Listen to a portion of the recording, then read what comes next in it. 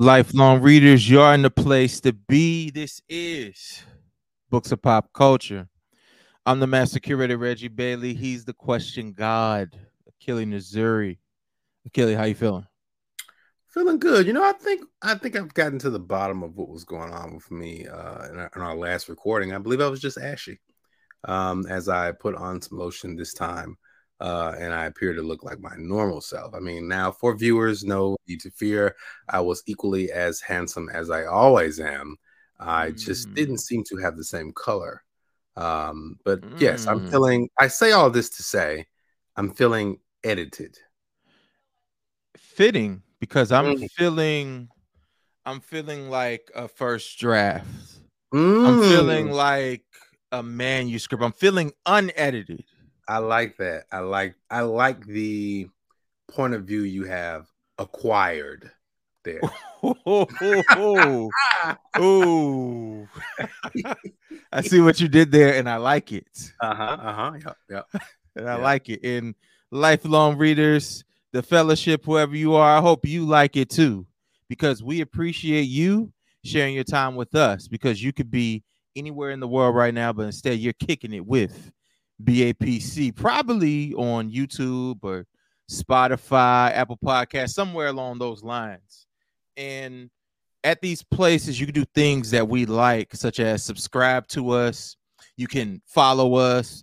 You can leave 5-star reviews unless they have some magic up their sleeve, right, Achille? Yeah, I mean, unless you are feeling frisky and want to do your part to push us into a new stratosphere and you want to give us a 0-star review in the attempt to increase the virality of our show, then we'll accept that. However, if you do not feel like you have the capability of doing that, then we are going to need that 5 stars. That 5-star review. We need you to leave the correct review. As you know, I feel like, Reggie, we have left our imprint on this community. We've left our imprint on the Mm-hmm. bookish landscape. I see what Mm-hmm. you did there again. So y'all heard Achille. If y'all do not have that ability to go viral, y'all do the right thing. Y'all give us 5 stars. And of Word. course, you gotta tell some people that you enjoyed kicking it with BAPC, whether that is a phone call, a text message, a share on your social media platform, a tapping on your neighbor's shoulder, whatever it is. You make sure you tell someone you enjoyed BAPC. And we want you to spend more time with us. So you could do that by going to booksofpopculture.com, joining the fellowship, which is our amazing Patreon community. And you can also subscribe to the Days, which is our incredible newsletter. Keely, we're about to have I feel like after this conversation, we'll be a little more polished. Mm. I, I feel like we'll be yeah, ready to go to the market. yeah. And I felt like I saw the importance of a conversation like this.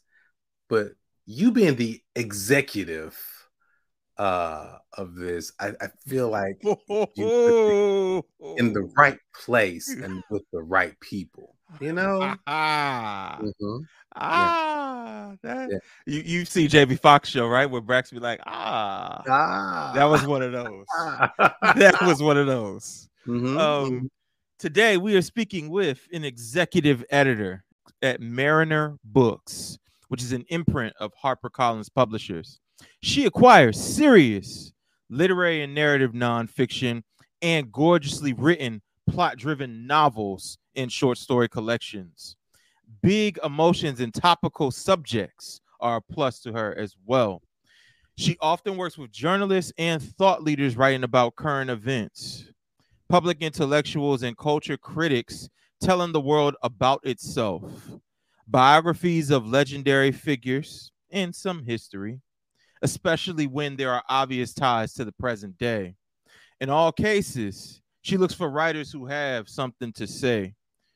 Prior to Mariner Books, she was a senior editor with Beacon Press and held editorial positions at HarperCollins, Viking, which is an imprint at Penguin, and Kensington, in addition to freelancing for 6 years. She also served as an adjunct lecturer for 3 consecutive spring semesters at the City College of New York, where she taught a weekly course that was called Introduction to Publishing. Come on now. Our guest today is Rakia Clark. Oh, I see what you did there. Ah, Okay. All right. Okay. And we will be speaking to her about all things editing and publishing after this quick break. Yes, yes. Rakia Clark, What up? executive editor. Hey, it's nice to see you. It's nice to be here. Thank you for inviting me. It's nice to see both of you. I'm big fans of your work. Y'all are out here doing the work. I love it. Thank you. Thank you. That means a lot coming from you, seriously. And I wanna shout you out on air for this because I don't know if people know this. So if you've seen the thumbnail for this episode, you saw that one of the books I was holding up was Punch Me Up to the Gods by Brian Broom. Shout out to him if he sees this because he is a BAPC alum as well. Sure. But I appreciate you sending a copy out to me. Because something that book people do that I really like is they do like handwritten like notes and they just make you feel so important. Like you're like the most important person in the world. And of course, you never disclose what's on the handwritten notes. It ain't nothing crazy, but still, even if it was, you wouldn't know. But anyway, thank you, Rakia, for your hospitality. And this came out 2021. So yeah, that is hospitality that tracks back, and I thank you for that. You're very welcome, Reggie. Yes. Awesome. How are you doing genuinely? And when we say genuinely, if you have trapped gas, you can let us know. If it was too hot today where you were, you can let us know. If you recently passed gas and everything's all well, you can let us know. So how are you doing genuinely? Okay, so genuinely, none of those things are the case for me momentarily, but give me a minute, Yeah. No, I'm good. I'm genuinely good. The sky is clear in New York City right now. We had the smoke issue last week, so the air feels, as polluted as normal instead of, not normal. Yeah. And work is good. Obviously, I'm here in the office. I really can't complain. I mean, I could, but nobody wants to hear it. That's what they say. And no, I'm doing quite well. Thank you for asking. How are y'all doing? There it is. There it is. We don't get it asked that much, but you've joined some elite company, Rakia. Okay. One question. That's all it takes. Yeah. You go first this time, Reggie. Yeah. I don't know if I have a punny answer right now. But I'm good, I'm good. I'll say that because I know that I could be, I guess, not good. So I'm good. Interesting. Yeah. Interesting. Yeah, I'm doing good. I've been staying up a little bit too late. So perhaps if I had some Columbia coffee, to perhaps make it through, maybe a Columbian publishing program or Columbia publishing program, maybe I would be better. But I mean, I think I'm doing quite well. Okay. See what you did there. Yeah. I like it. You, Reggie, you were like, I don't know if I have a punny, and I was like, well, I'm gonna take the ultimate reach. I'm gonna go for, I wish I had more arms. That's from the logo. That's from the logo for sure. Yeah, for sure. No, but thank you so much for asking. Absolutely. You're welcome. Appreciate it. And Rakia, what is the most important lesson you have learned, not about the business of writing, unless you want to talk about that too, but about the business of publishing? Or what are some of the most important lessons you've learned about the business of publishing? It's very important to develop your taste. Very, very important. You need to know what you like. Be honest with yourself about that. What do you really enjoy reading? What do you really want to be working on? The answer to those questions might not be the same. And do you really want to do this? I got advice from an early boss of mine, and I give it to people in publishing when they ask for it. If there's anything else you want to try it. Publishing is hard, and it takes a long time to get really good at it. And it takes a long time to not just get good at it, but to be successful at it. And by the time that happens, if this isn't what you really want to be doing, it's not going to feel worth it to you. It would only feel worth it to you if it's really, really like the only thing you want to do. And for me, that was the case. And so the work that I get to do now is very gratifying, because this thing that I've worked at for a really long time and have had, some semblance of success at, it was really what I wanted. It's also important, I think, to draw lines in the sand sometimes, and to know when to do that. Even if there feels like there's going to be a short-term cost to pay for it, you need to be firm about that for yourself. It's really tough to do the work long-term if you're not. And also to be yourself. And I know that's really trite advice, like to be yourself in the work, but it's critical. Because your own perspective, your own experience, your own taste, all of those things you bring to bear in the work. And if you're filtering it too much for an audience that you think can't handle you, you're not going to make it. It's going to be a really tough road for you.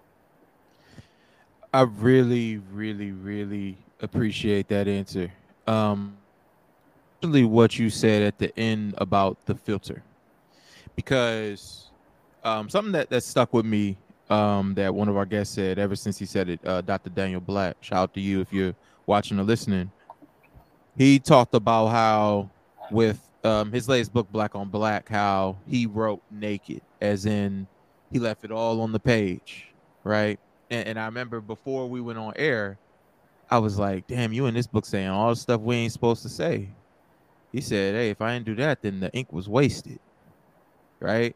And that's something I've thought about ever since he said it. And it's something that I hope I'm brave enough to do consistently, whether it's on here or whether it's when I'm just writing something or whatever. So, yeah, that's what I thought of when you said what you said about essentially making yourself palatable for like someone who might not even be paying attention to you for real. Yeah. Yeah. And as an editor, for a writer like the one that you're describing, you want to be an editor who can catch what he's throwing and can, to the house, present it exactly as it is and feel good about it and make the book work, so that the book there's no sting off of it. You're not filtering it on behalf of the writer because you think it's best for him. No. How he threw it is how you're throwing it, and learning how to make the house listen to the thing just as it is. Word. And that takes a lot of experience. That's fly.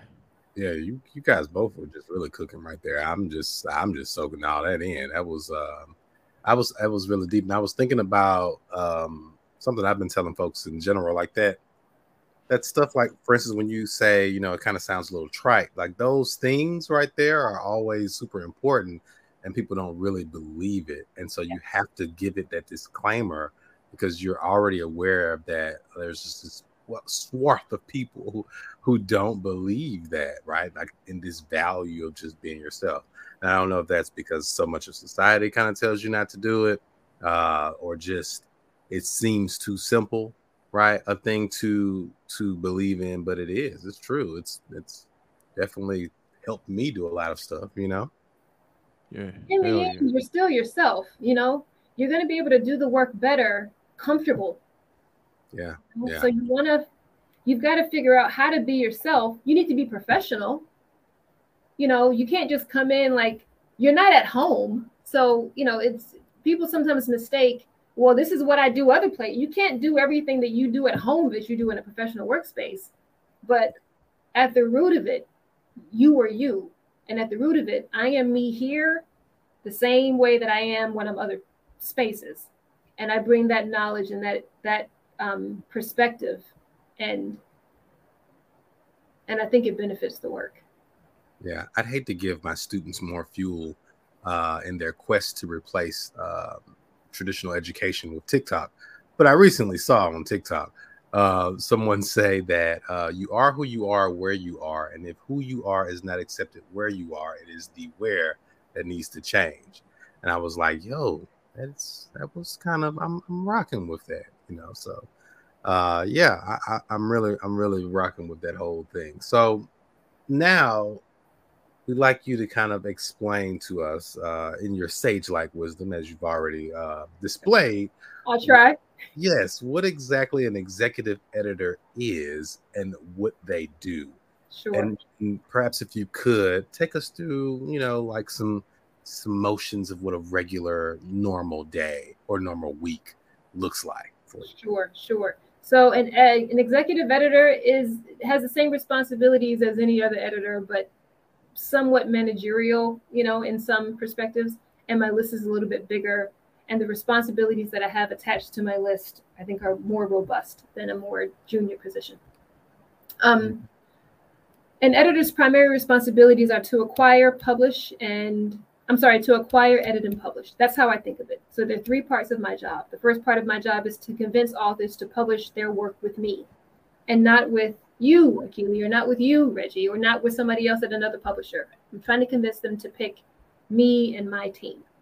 And sometimes I'm able to do that, and sometimes I'm not. For the ones who do choose me, then the second part of my job is to get their manuscripts as good as I can get them. And the way that I think about it is trying to get a writer to write at their highest capacity. And every writer's capacity is different. And it's really fun when you have a writer, and pardon anybody who's heard me talk about this before, because I talk about it a lot, capacity of writers. Sometimes a writer has more capacity than you realize, and that's really exciting. Sometimes a writer has less capacity than you realize, and then you got to figure it out. But the goal of that second part of my job is to get the writer to write the very best book that they can write. That's also the book that I signed up. And then the third part of my job is to give that manuscript over to my production team and for the book to be packaged really well. So for the cover to look good, for the paper quality to be good. I'm not the person who takes the point on all of these decisions, but I'm sort of the captain of a ship, sort of, you know, so to speak.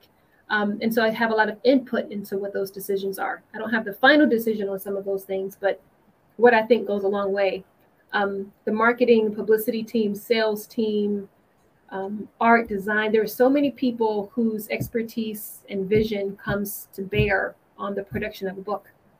And in the publishing process, I'm sort of the one that's the wind at the house's back, and always sort of course correcting if necessary.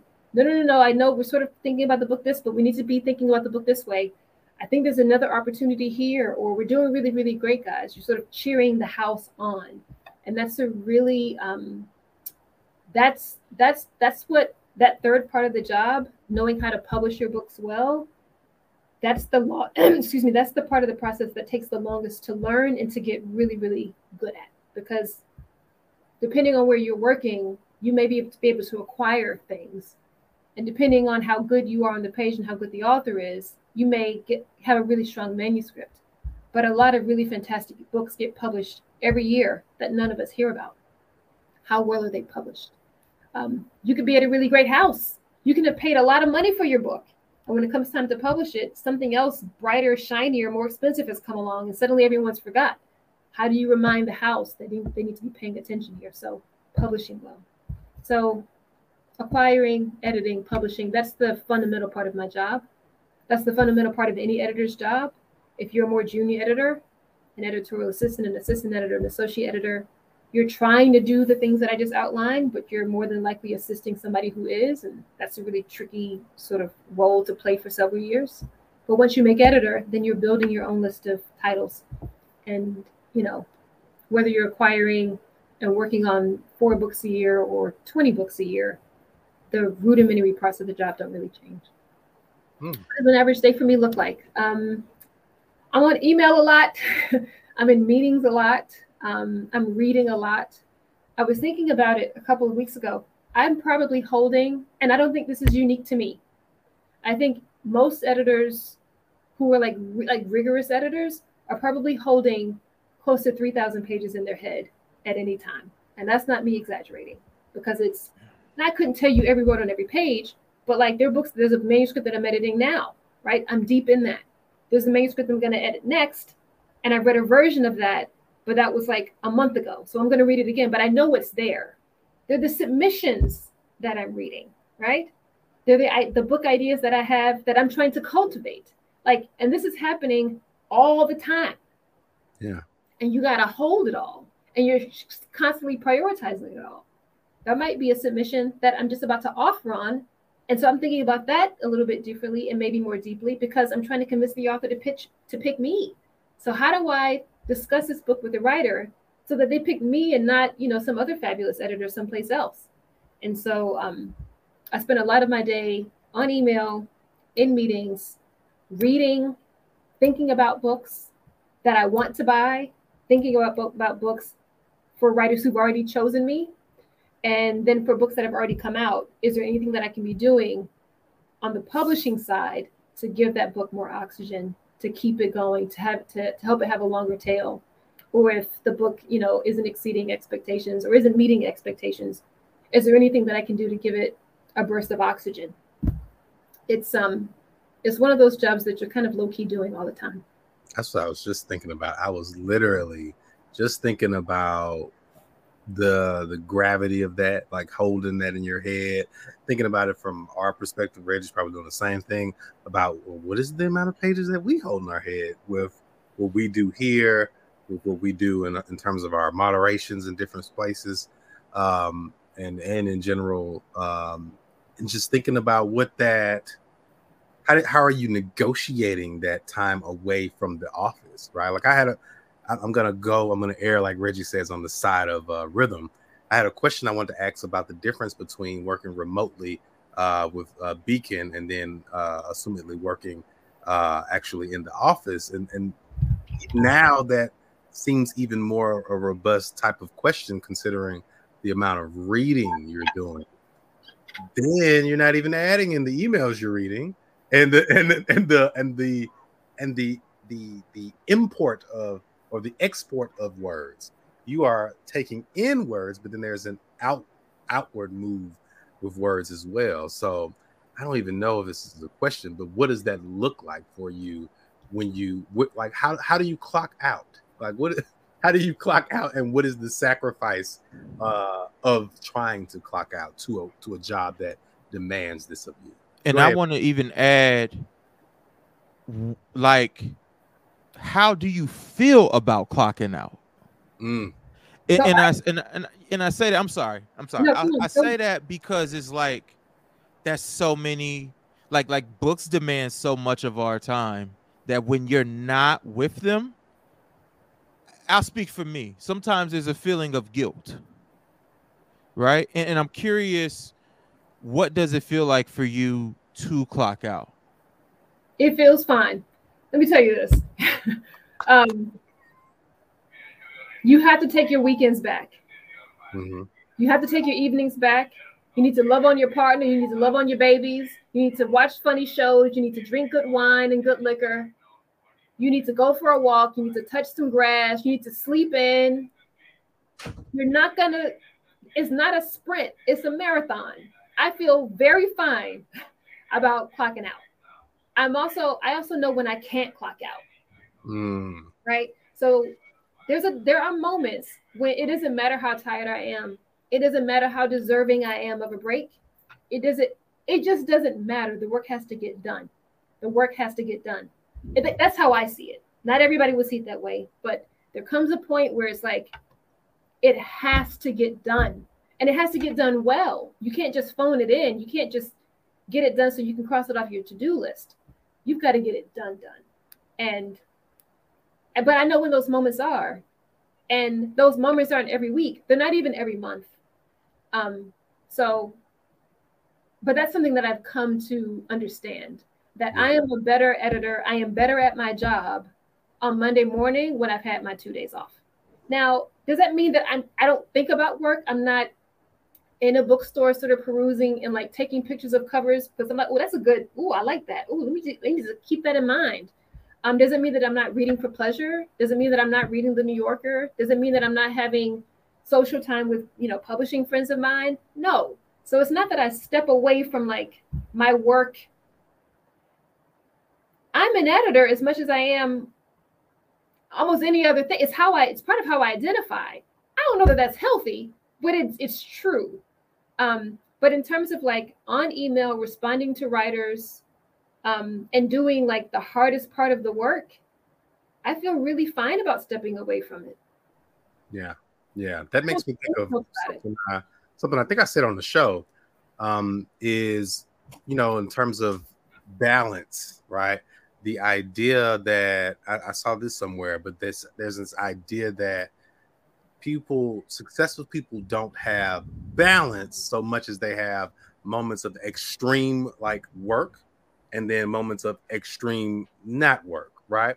So like when you are off or when you're on vacation, you are on vacation. You might do the things that you were just alluding to, but then also like when you have those moments where the work must get done, you drive forward. And so I have been thinking about that a lot, and thinking about rest from Trisha Hershey's book from when we talked with her. But yeah, I appreciate that answer. What you're getting at around balance, Akili, is efficiency and prioritizing. Yes, right? Yeah. Mm-hmm. And with experience, you become more efficient, right? And also with experience, like this can wait. Like it's important and I'm gonna get to it, but I got this other thing cooking and I can make up the time. Like you're working a little bit smarter.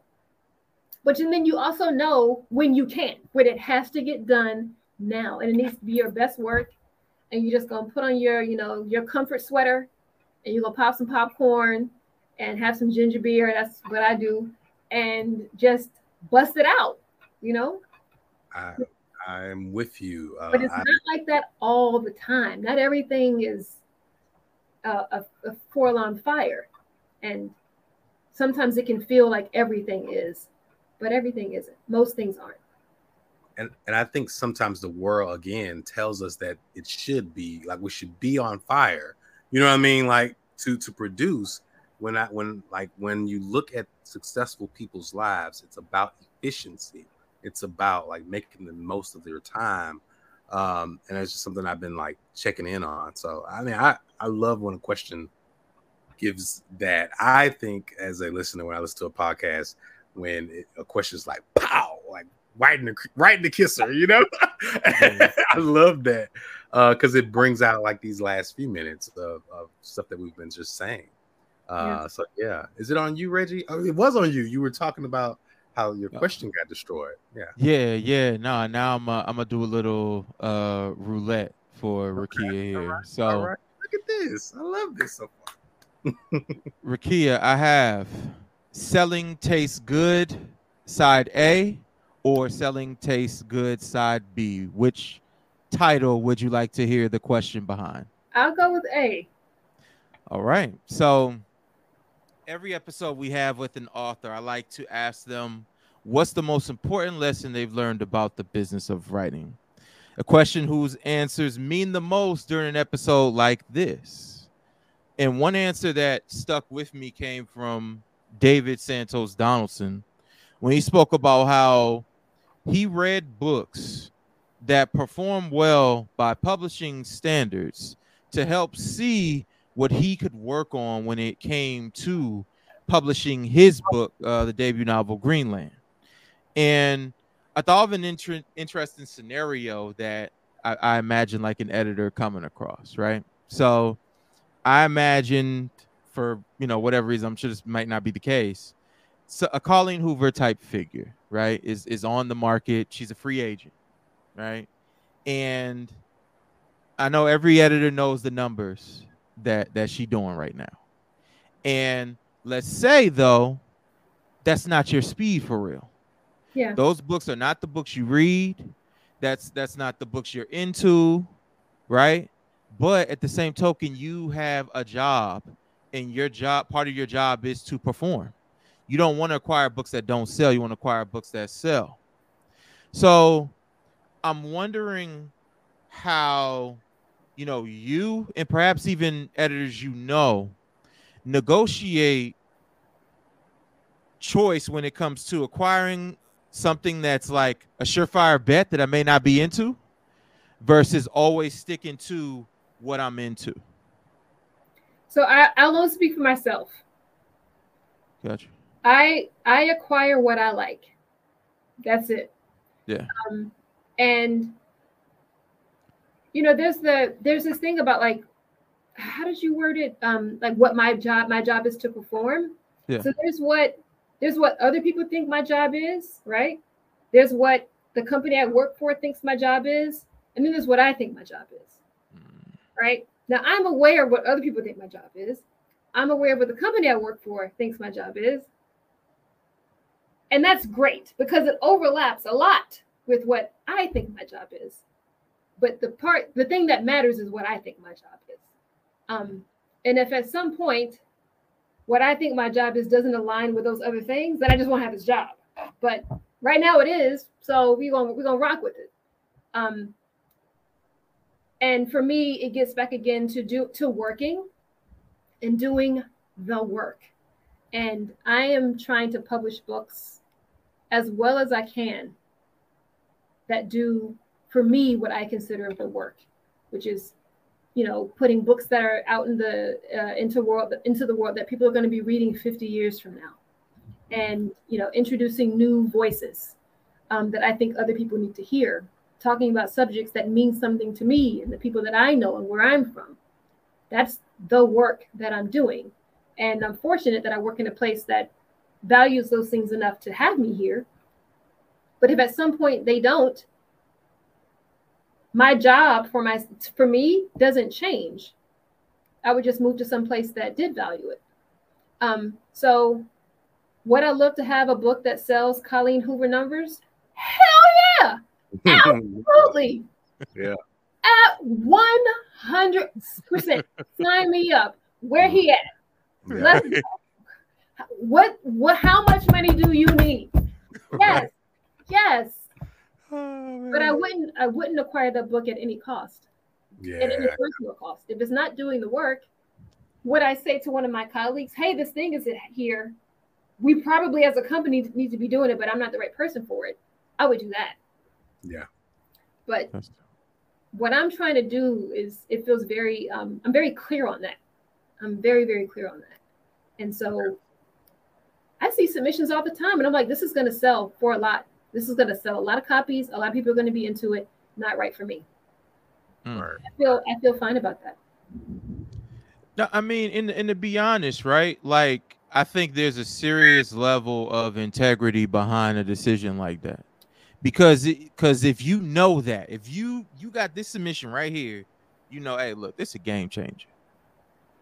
You know what I'm saying? Like you could, in my mind, you could easily be like, hey, look, the game changer came to me first. I'm changing the game. I think I don't know. Maybe you disagree. I think there are fewer game changers than you think. Like, so the people who have those books that sell forever and ever, like, usually nobody knew that was going to happen. You don't acquire it being like, you know what, this is going to be a phenomenon. Yeah. The thing that is it's a phenomenon. No one saw it coming. Yeah. That's not always the case, but I know that I've been in auctions for books that I lost, and my team, we put up a ton of money, and somebody else put up a ton of money plus another ton. So we lost. And then 2 years later, we're like, whatever happened to that book?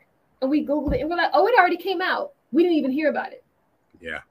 You know what I mean? Because that company thought it was going to be a game changer. And so did we. They just thought it more aggressively than we did.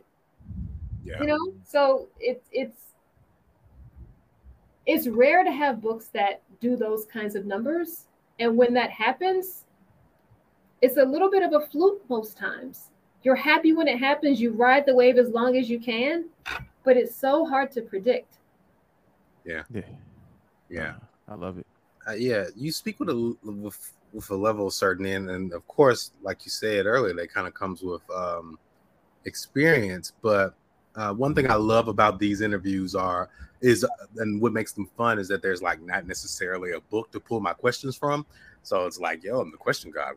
From whence cometh my help, But thankfully, like you said, there's a wealth of available information out there about you and your position.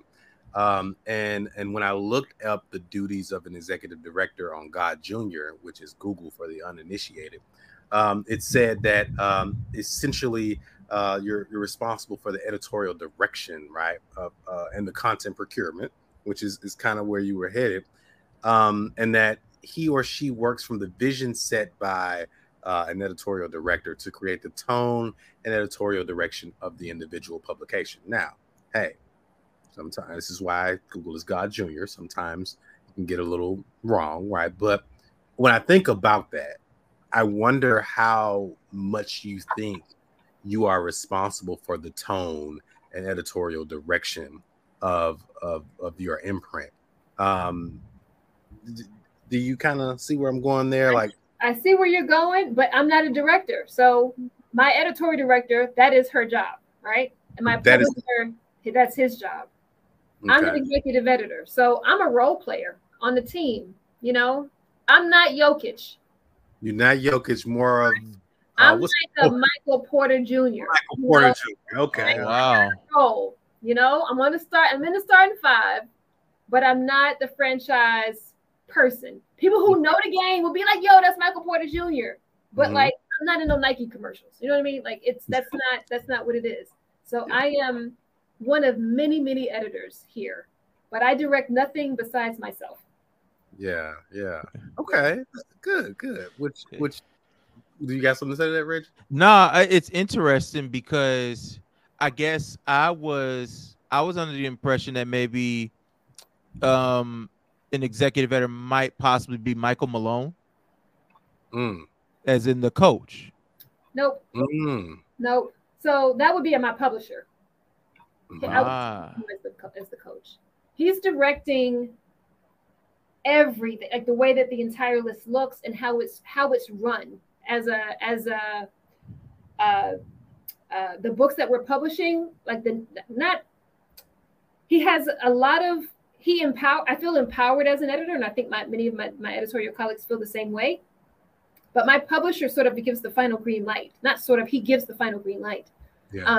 And then he handles a lot of the business affairs. So that's a hugely managerial position. And then we have an editorial director who works mostly on the fiction side, but she is the editorial director here. And she has a lot of the responsibilities that you were describing, Akili. As an executive editor, I am one of the people that executes the vision that they have.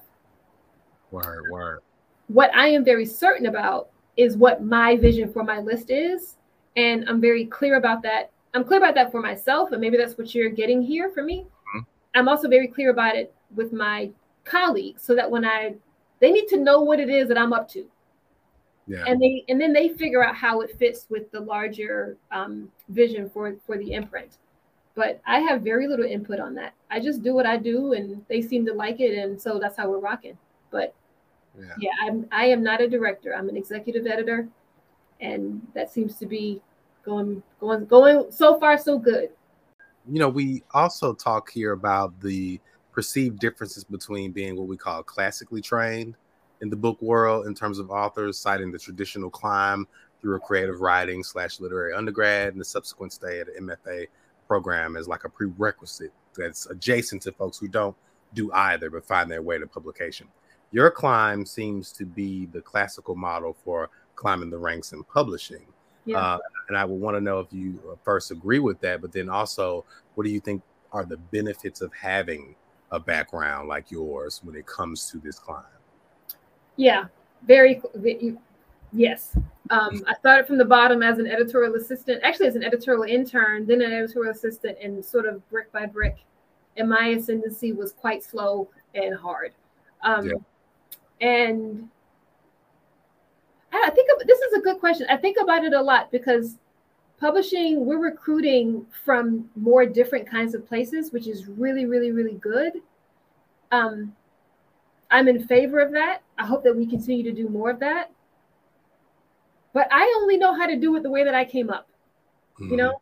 And it's sort of, you can't skip a step, and you learn how to get good at it because you kind of, at the first step, you had to master it before you can move on to the next half step. And then you had to master that, and then you move on. And so what that ended up looking like for me was a very slow ascendancy. And I think harder than it was for most of the people that I entered the industry with, and harder than it should have been. And that's not sour grapes. That's just what I think it was. But the fruit of that bears in how I work now. The problem with that is that it means that you're expecting somebody, can I curse? Yeah. To eat a lot of shit for a really long time. And most people can't hold on that long.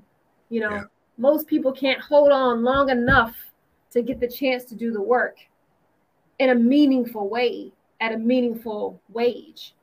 And I kind of just figured out how to do it. And that's not integrity. That's not, there's no pride in that. It was the only thing I wanted to do. And I was like, I can do this. I was like, I know I can do this. Why can't I figure out, like, why won't anybody let me do it the way that I want to do it? Like, really get in there. That's where Beacon Press came, you know, into the picture. But so it was the only thing that I wanted to do. And I came up brick by brick by brick and had to master each step before I was allowed to move on in a way that I didn't see for all of my peers. But I think anybody that I work with now, whether they're my colleagues here at Mariner, my authors, agents in the agency community, I feel like they're like, she's cooking. And I think that's because, going back to the basketball thing, like, if you learn like all the fundamentals and you can build, and now you can do something, you're working at a level that's more efficient, that's smoother, and it looks more effortless than it is, but it's because you didn't just try to go for the trick shot.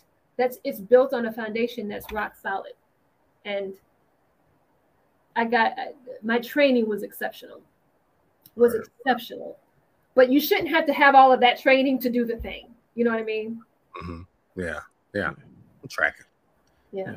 And so, Rakia, would Yeah. you like to hear side B, or would you like to hear end credits? I want side B. Give me side B. Side B. We listened to the whole album. All right. So, as you know, we've been talking about a lot during this conversation. You know, no one reaches what we all like to call success without a team. And, you know, authors, despite their names being the sole name, oftentimes on the front of a book, you know, are no different from anyone else. And, you know, please, you know, correct me if I'm wrong, but because of you having, you know, the power to acquire books, you may be something like one of the most important teammates that an author has. And what I like about you, from what I see from afar, is the work that you do on social media, because you're always championing your authors. You're sharing pub dates. You're sharing features in publications. You're sharing when they win Kirkus prizes, right? You are always there to say, hey, look, so-and-so is killing right now. Check this out, right? And I wanted you to talk to us about the importance of an editor being a visible champion, and also about just how being a visible champion has helped to strengthen the relationships that you build with the authors whose work you acquire. Good question. There are many editors who are much more powerful than me who are not on social media at all, or who use their social media to post pictures about their families and their pets and their vacations and their gardening. So I just want to be like, I'm out here trying to drum up as much interest and attention for my writers as possible. But an editor who doesn't do that isn't working less hard, you know? Sometimes I've had instances where I'm doing that because I'm like, am I the only one who's doing this? So, you know, my social media following isn't robust, but it's like I follow a lot of people in the publishing industry, a lot of people in the media industry. And if I can get somebody to pay attention for a second longer than they were going to pay attention, maybe, you know, maybe I can get something to happen. That's not always the case, but I've certainly felt like I need to be loud. I think what you're picking up on, Reggie, is my advocacy for my writers, and it is unending. It is deep. It is unending. Arthur and I working together. We are in it. We book married. That's how I call it. That's what I call it. We are book married. And where you go, I go, and where I go, you go. And my writer's success is my success, and I only get to call myself successful if that writer is successful. You know, I want them to succeed as much as I want myself to succeed. They're completely tied to each other. And yeah, I'm comfortable on social media around championing my writers in that way. But I mean, it's yeah, it feels normal to me, but and I know many other writers, many other editors, or publishing people generally who have way more, who are so facile at the publishing part of the job, acquiring, editing, publishing. They are so good. They know where all the cheat codes are. They have figured the system out that they're in so well that their little tweet is nothing. It's a whisper. So they're going to post pictures about their ducks, the ducks in their backyard. You know what I mean? Mm-hmm. It's nothing.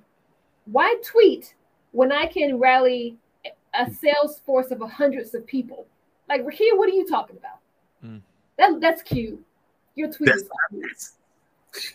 Your Instagram post is real cute. I saw your live. You know, and so it's no an editor's visibility on social media looks more powerful than it is. That's not to say that I don't think I have any power in how my books are published, but no one should be fooled by that. Yeah, it's like you've been to the mountaintop. You've seen how far power can stretch, and I've talked about we both mentioned this. Yeah, like when you see power, when you see a powerful editor, I think I'm learning in some ways. Like I'm still on the come up. There are people who are working in this building who I see every day in the halls, and when I say powerful editors, I mean power. And excellent. And their books win prizes every year. And they're on the bestseller list for many, many weeks. Not just 1 week and then they fall off. They're on the list and they stay on the list. And they win every auction they're in. Like, and they're not tweeting about these things. They're not putting Instagram, their page is on private and they have 5 followers and it's their kids. You know? So it's the kind of visibility that we see on social media. It says something, but it doesn't always say what you think it says. Yeah. No, and I'm so glad I asked that question. It just because that is something we talk about all the time. Like, and I even say like one of my secret end goals is to like leave social media. Like I don't want to be there, but I feel like it's a good enough tool, right? That's a good word for it. It's a tool. Right. Yeah. And so for me, it's a tool in my growing arsenal. Yeah. Why would you use a switchblade when you got a Uzi? You know what I mean? Like, you know what I mean? And for some people, that's what they got. Yeah. Instagram is a switchblade. And to be honest, that power that you speak of, my page would be private too. What? Yeah, I mean, I even stepping a step further, there wouldn't be no page.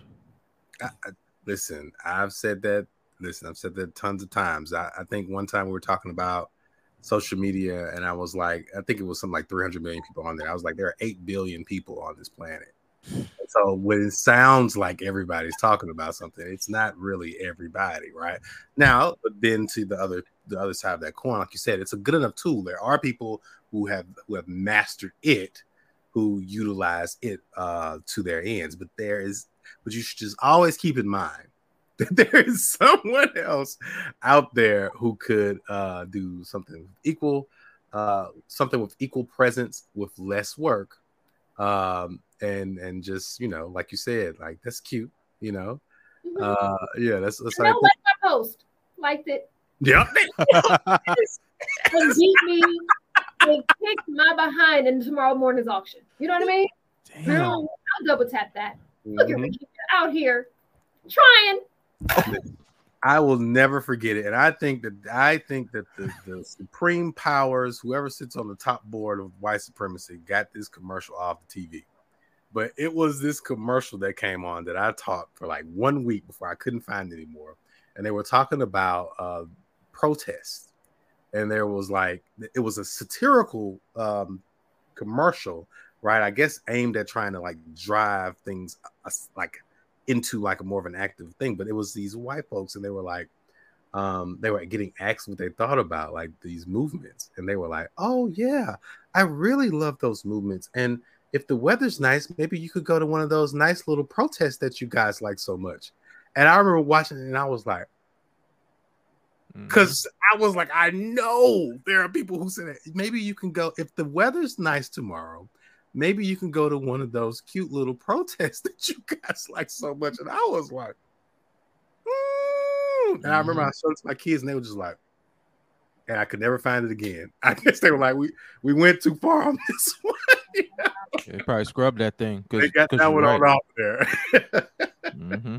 I was wondering, because we have had this discussion, how much an author's social media presence factors into acquiring and subsequently selling a book, right? Not necessarily selling it in an idea or of getting a deal, but in moving units. And I want to know your thoughts on the importance of social media and or a social personality for an author when it comes to today's climate. It helps, but it really depends on what the topic is, right? So if an author has social media but they're not good at it, it's not helpful at all. Or they're not comfortable on it, or they don't like doing it. We don't push it that much. Also, people can have large social media followings, but they don't have but it doesn't always move units. It doesn't always sell books. And then some people can. It's just like they tweet something, and then we look at our daily numbers and we're like, oh, wow, like that's really moving copies. I think publishers overall are more skeptical about social media numbers indicating like strength of platform. For the first thing, you can kind of game the system in some ways. I don't really know how that works. I just know that it's possible and that sometimes writers do it. And then sometimes you're relying on a writer to use their following to do that.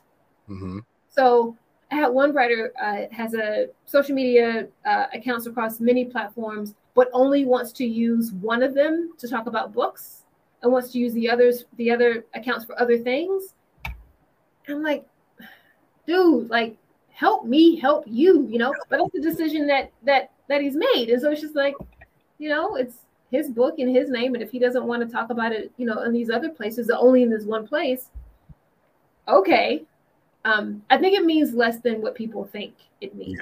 I think platform is really important though, and platform doesn't always equal social media presence or number of followers or likes or anything like that. Like access to media, having media contacts, and having media contacts that are senior. You know, if you know an executive producer for a show, we want to know that you know an executive producer for a show. That's more valuable, depending on the show, than a large social media following. Also, so, like, I like writers who are game. Like they want to do good work editorially, but then they want to talk about it. They want to talk about themselves. They want to talk about the work. And that's not always going to be the case. You have some writers who are, you know, very introverted and have stage fright, and they just want to do the work and then put it out there for people to talk about. They want to engage with the work. They're interested in that part of it, but the public-facing part of it sort of makes them a little bit uneasy. Word. The platform question is always a tricky one. You want a writer who has one, but what that looks like can vary. Some writers, it's, you know, on the speaking circuit, that's where the audience is. You know, some writers have their career is a very specific thing. my publicist, a friend of mine, we were talking earlier today about why hasn't there been a book about realtors? Like, you know how many thousands, I mean, probably millions of people are realtors in this country? Like, if you publish one book, like a juicy book about realtors, and like a tenth of all realtors in the country read the book, you got something cooking.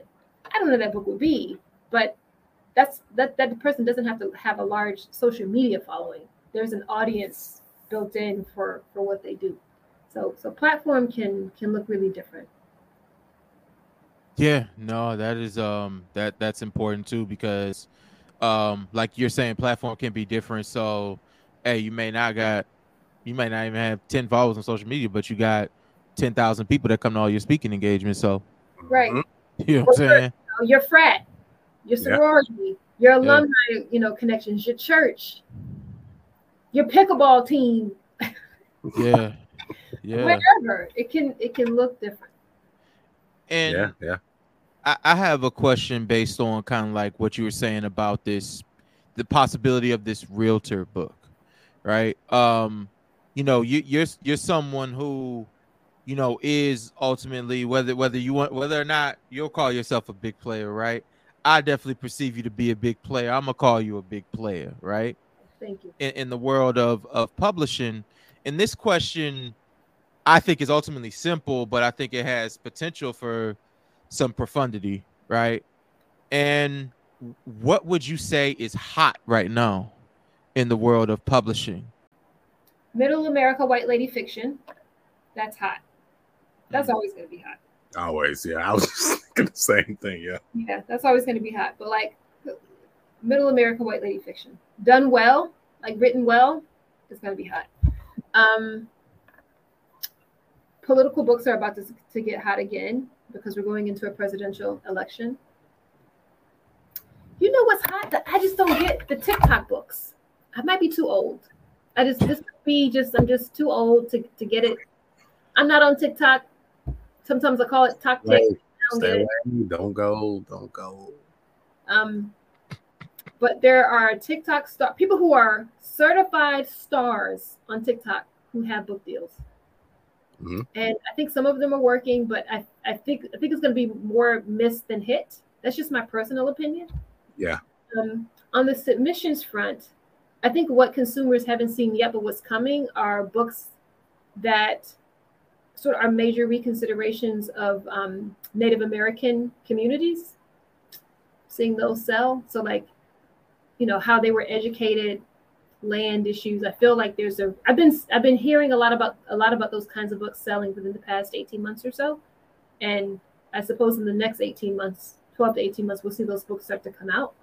And I hope that they do well from younger writers as well. And not histories, but like personal narratives, I think are coming.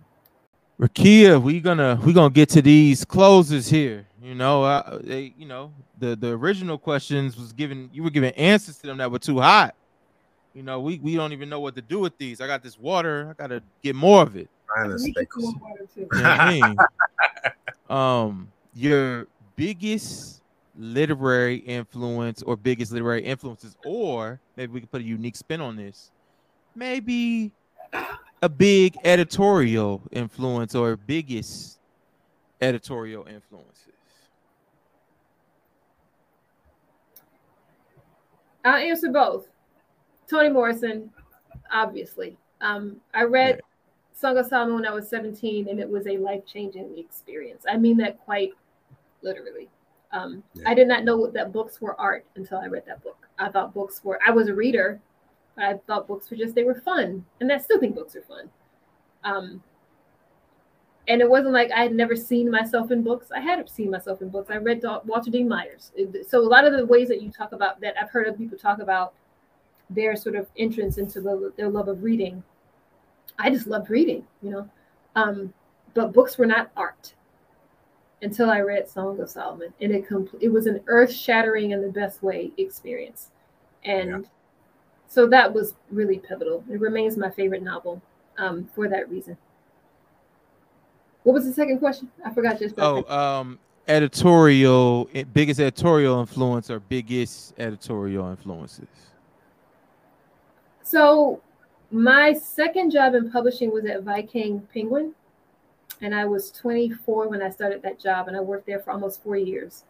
And the editors that I worked with, I won't name them all by name because I'll leave someone out inevitably, and then I don't want to hurt anybody's feelings. But these were some of the absolute best, most elite people in this industry that to date I've ever seen. And it was just like, it was the A team. It was the A team. And I was so junior that my role was really to support their work. You know, I'm getting coffee and I'm at the coffee machine and I'm making reservations and I'm on the sidelines. I'm in the, I'm on the bench, like deep on the bench, like second row on the bench. But I get to be there.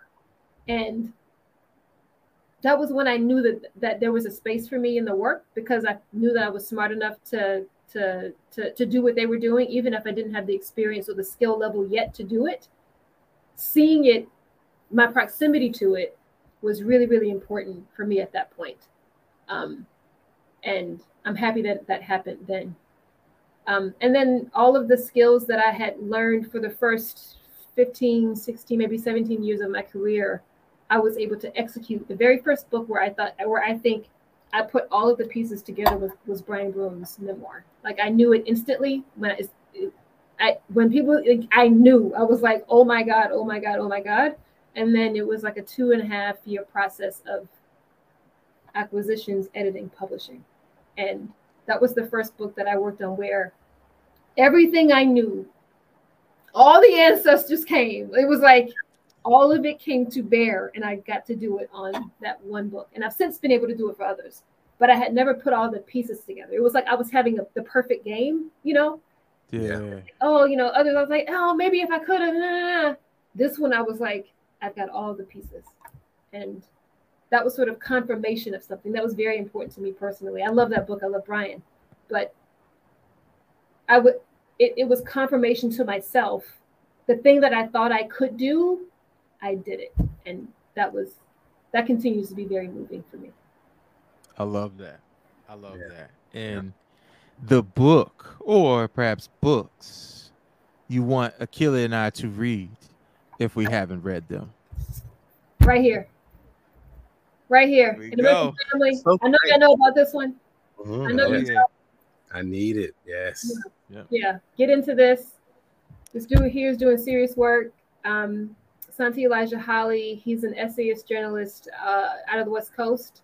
He had a fabulous interview that aired early today on Fresh Air with Tanya Mosley. So check that out. Yeah. It's a fabulous book.